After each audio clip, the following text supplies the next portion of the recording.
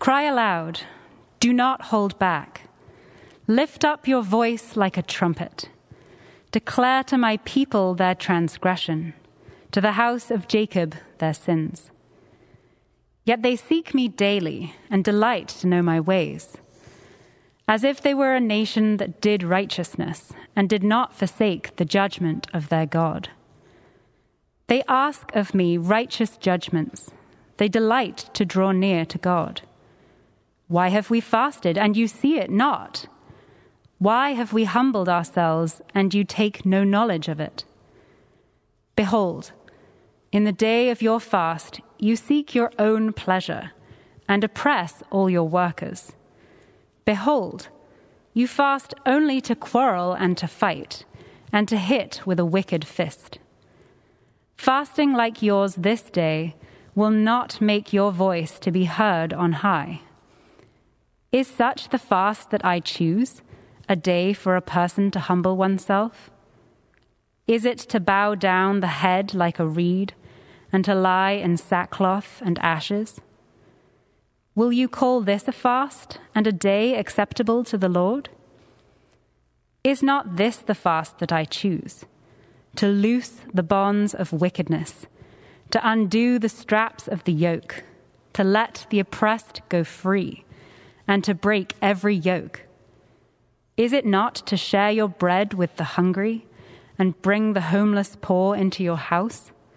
When you see the naked, to cover them, and not to hide yourself from your own flesh? Then shall your light break forth like the dawn, and your healing shall spring up speedily. Your righteousness shall go before you. The glory of the Lord shall be your rear guard. Then you shall call, and the Lord will answer. You shall cry, and he will say, Here I am. If you take away the yoke from your midst, the pointing of the finger, and speaking wickedness, if you pour yourself out for the hungry, and satisfy the desire of the afflicted, then shall your light rise in the darkness, and your gloom be as the noonday. And the Lord will guide you continually, and satisfy your desire in scorched places, and make your bones strong. And you shall be like a watered garden, like a spring of water, whose waters do not fail. And your ancient ruins shall be rebuilt. You shall rise up the foundations of many generations. You shall be called the repairer of the breach, the restorer of streets to dwell in. The word of the Lord. Thanks be to God.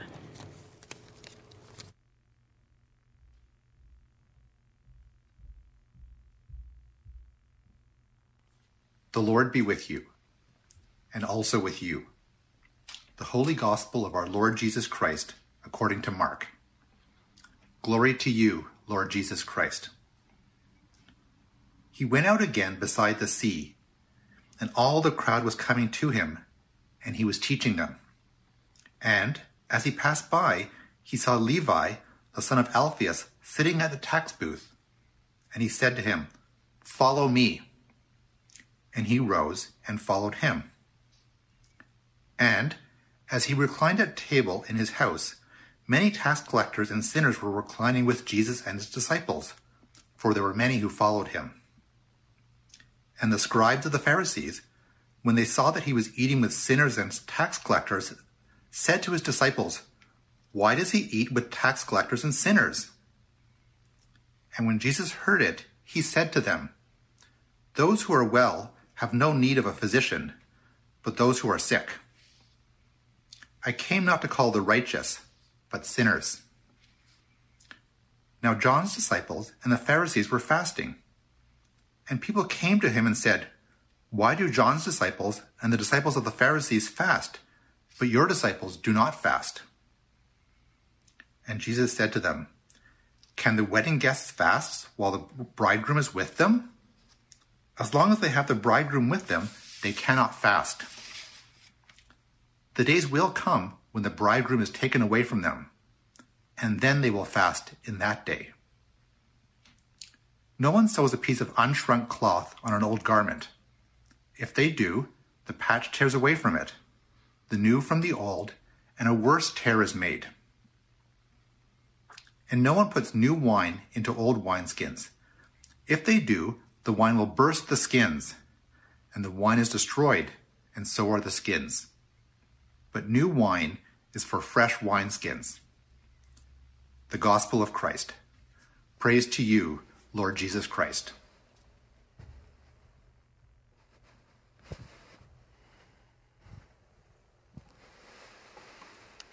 Would you pray with me?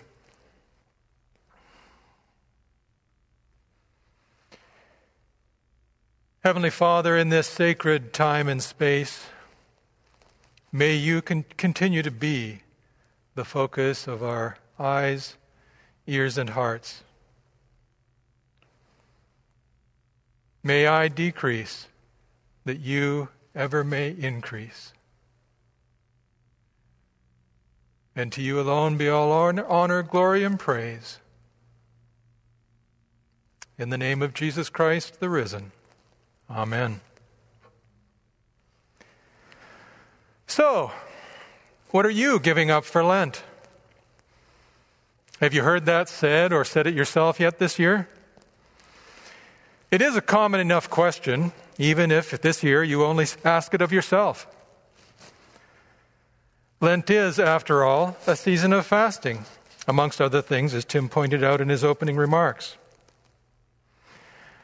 Now, since it's also a service of confession this evening, I'll start with one. I must confess that in years past, I've had what I thought was a pretty clever answer to that question.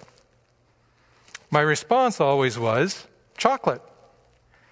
Chocolate lovers would be in awe of my deep and sacrificial spirituality. And I didn't feel the need to tell them that while I liked chocolate well enough, it wasn't that great a sacrifice for me. You see, I thought I had a win-win-win scenario here. Chocolate lovers would think that I was particularly pious. It would serve to remind me of approaching Holy Week.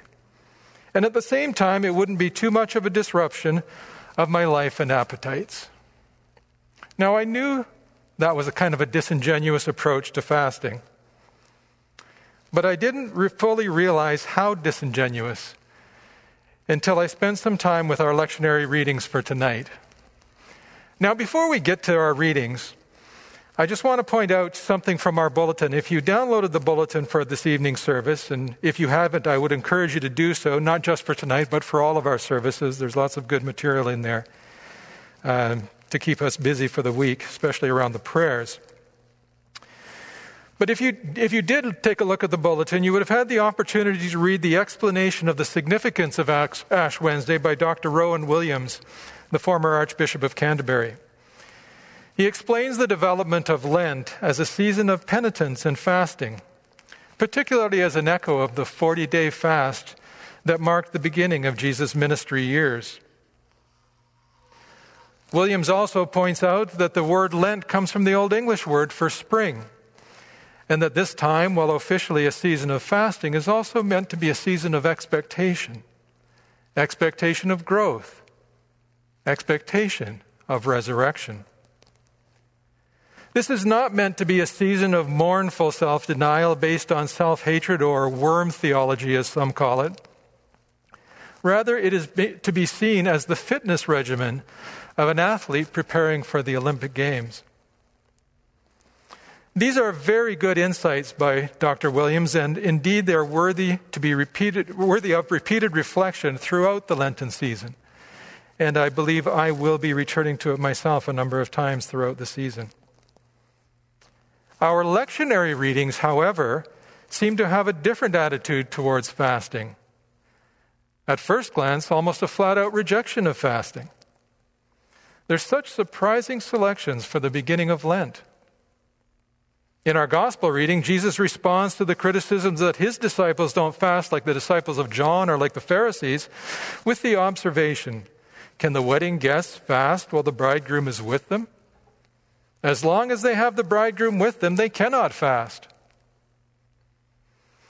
Our reading from Isaiah 58 is in some ways even more radical and surprising as a lectionary reading for the beginning of Lent.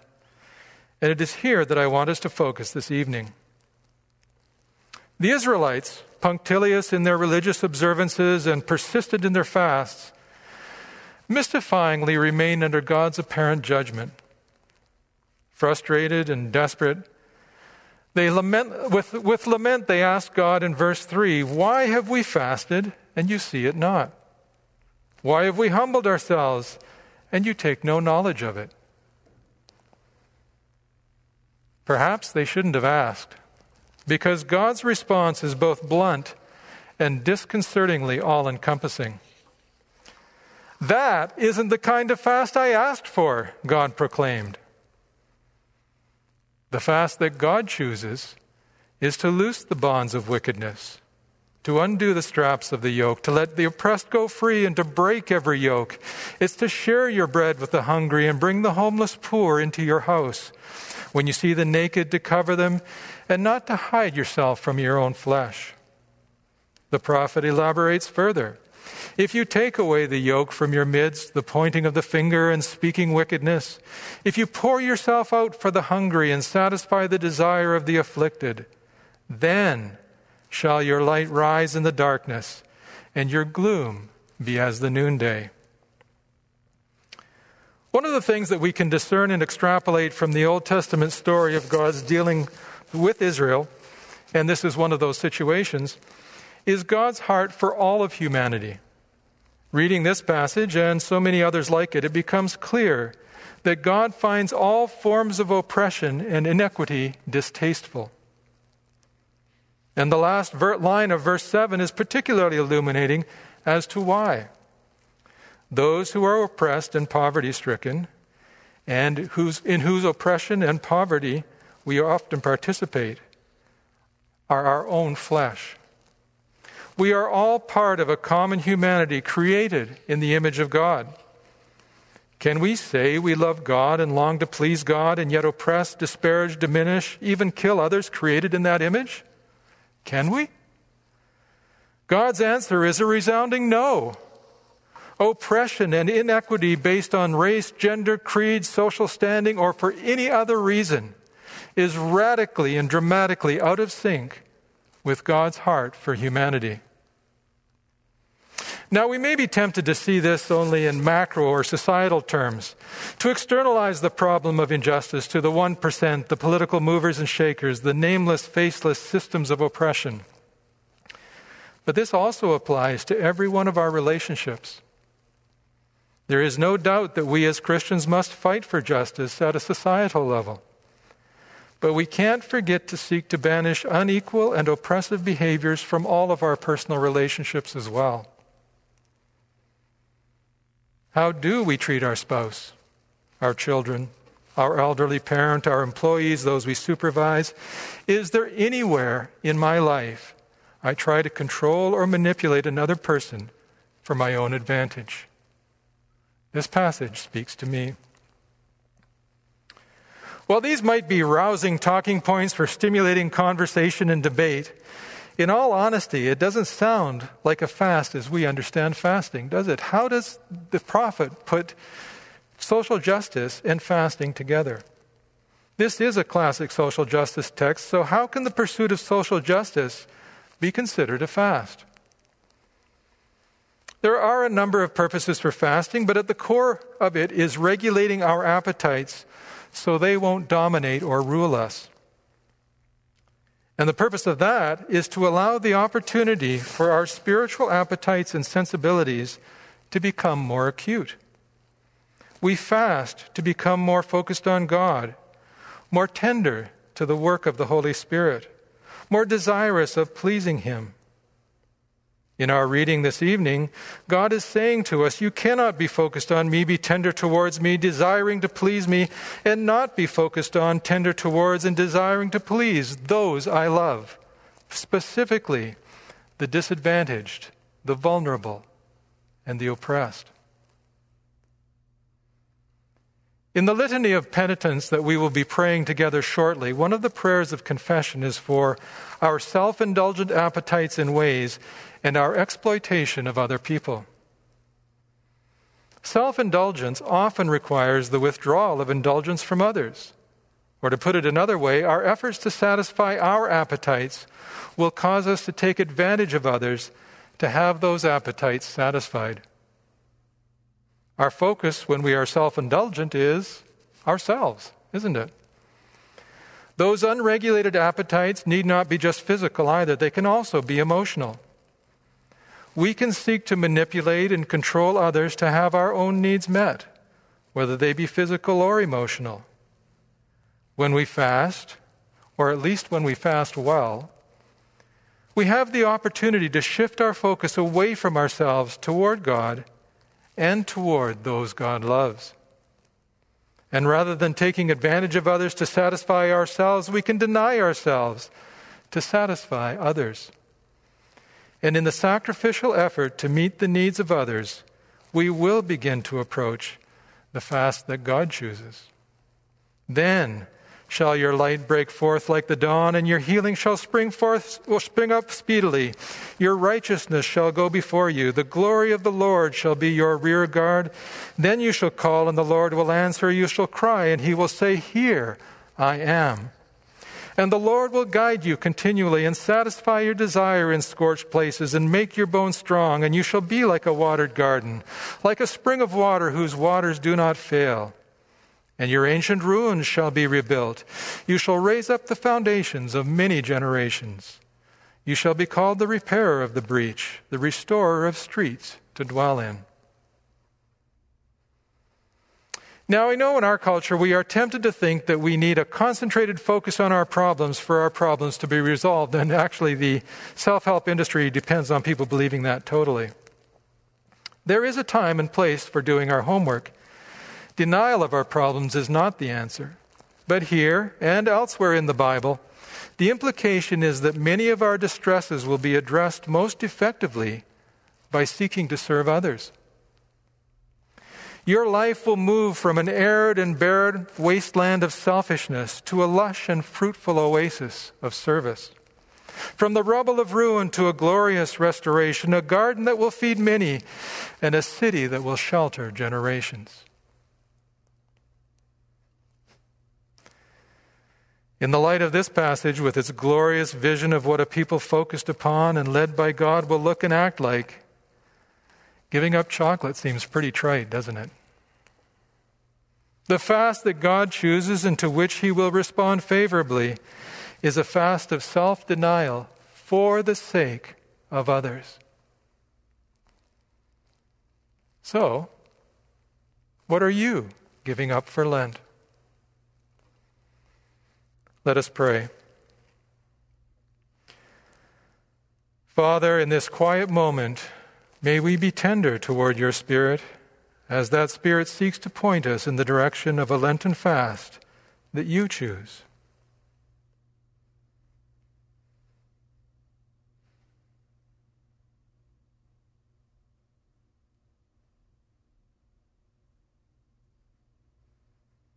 Amen.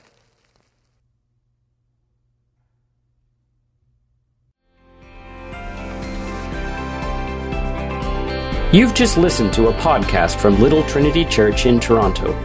Please check out our website at www.littletrinity.org to find out more about our ministries and services.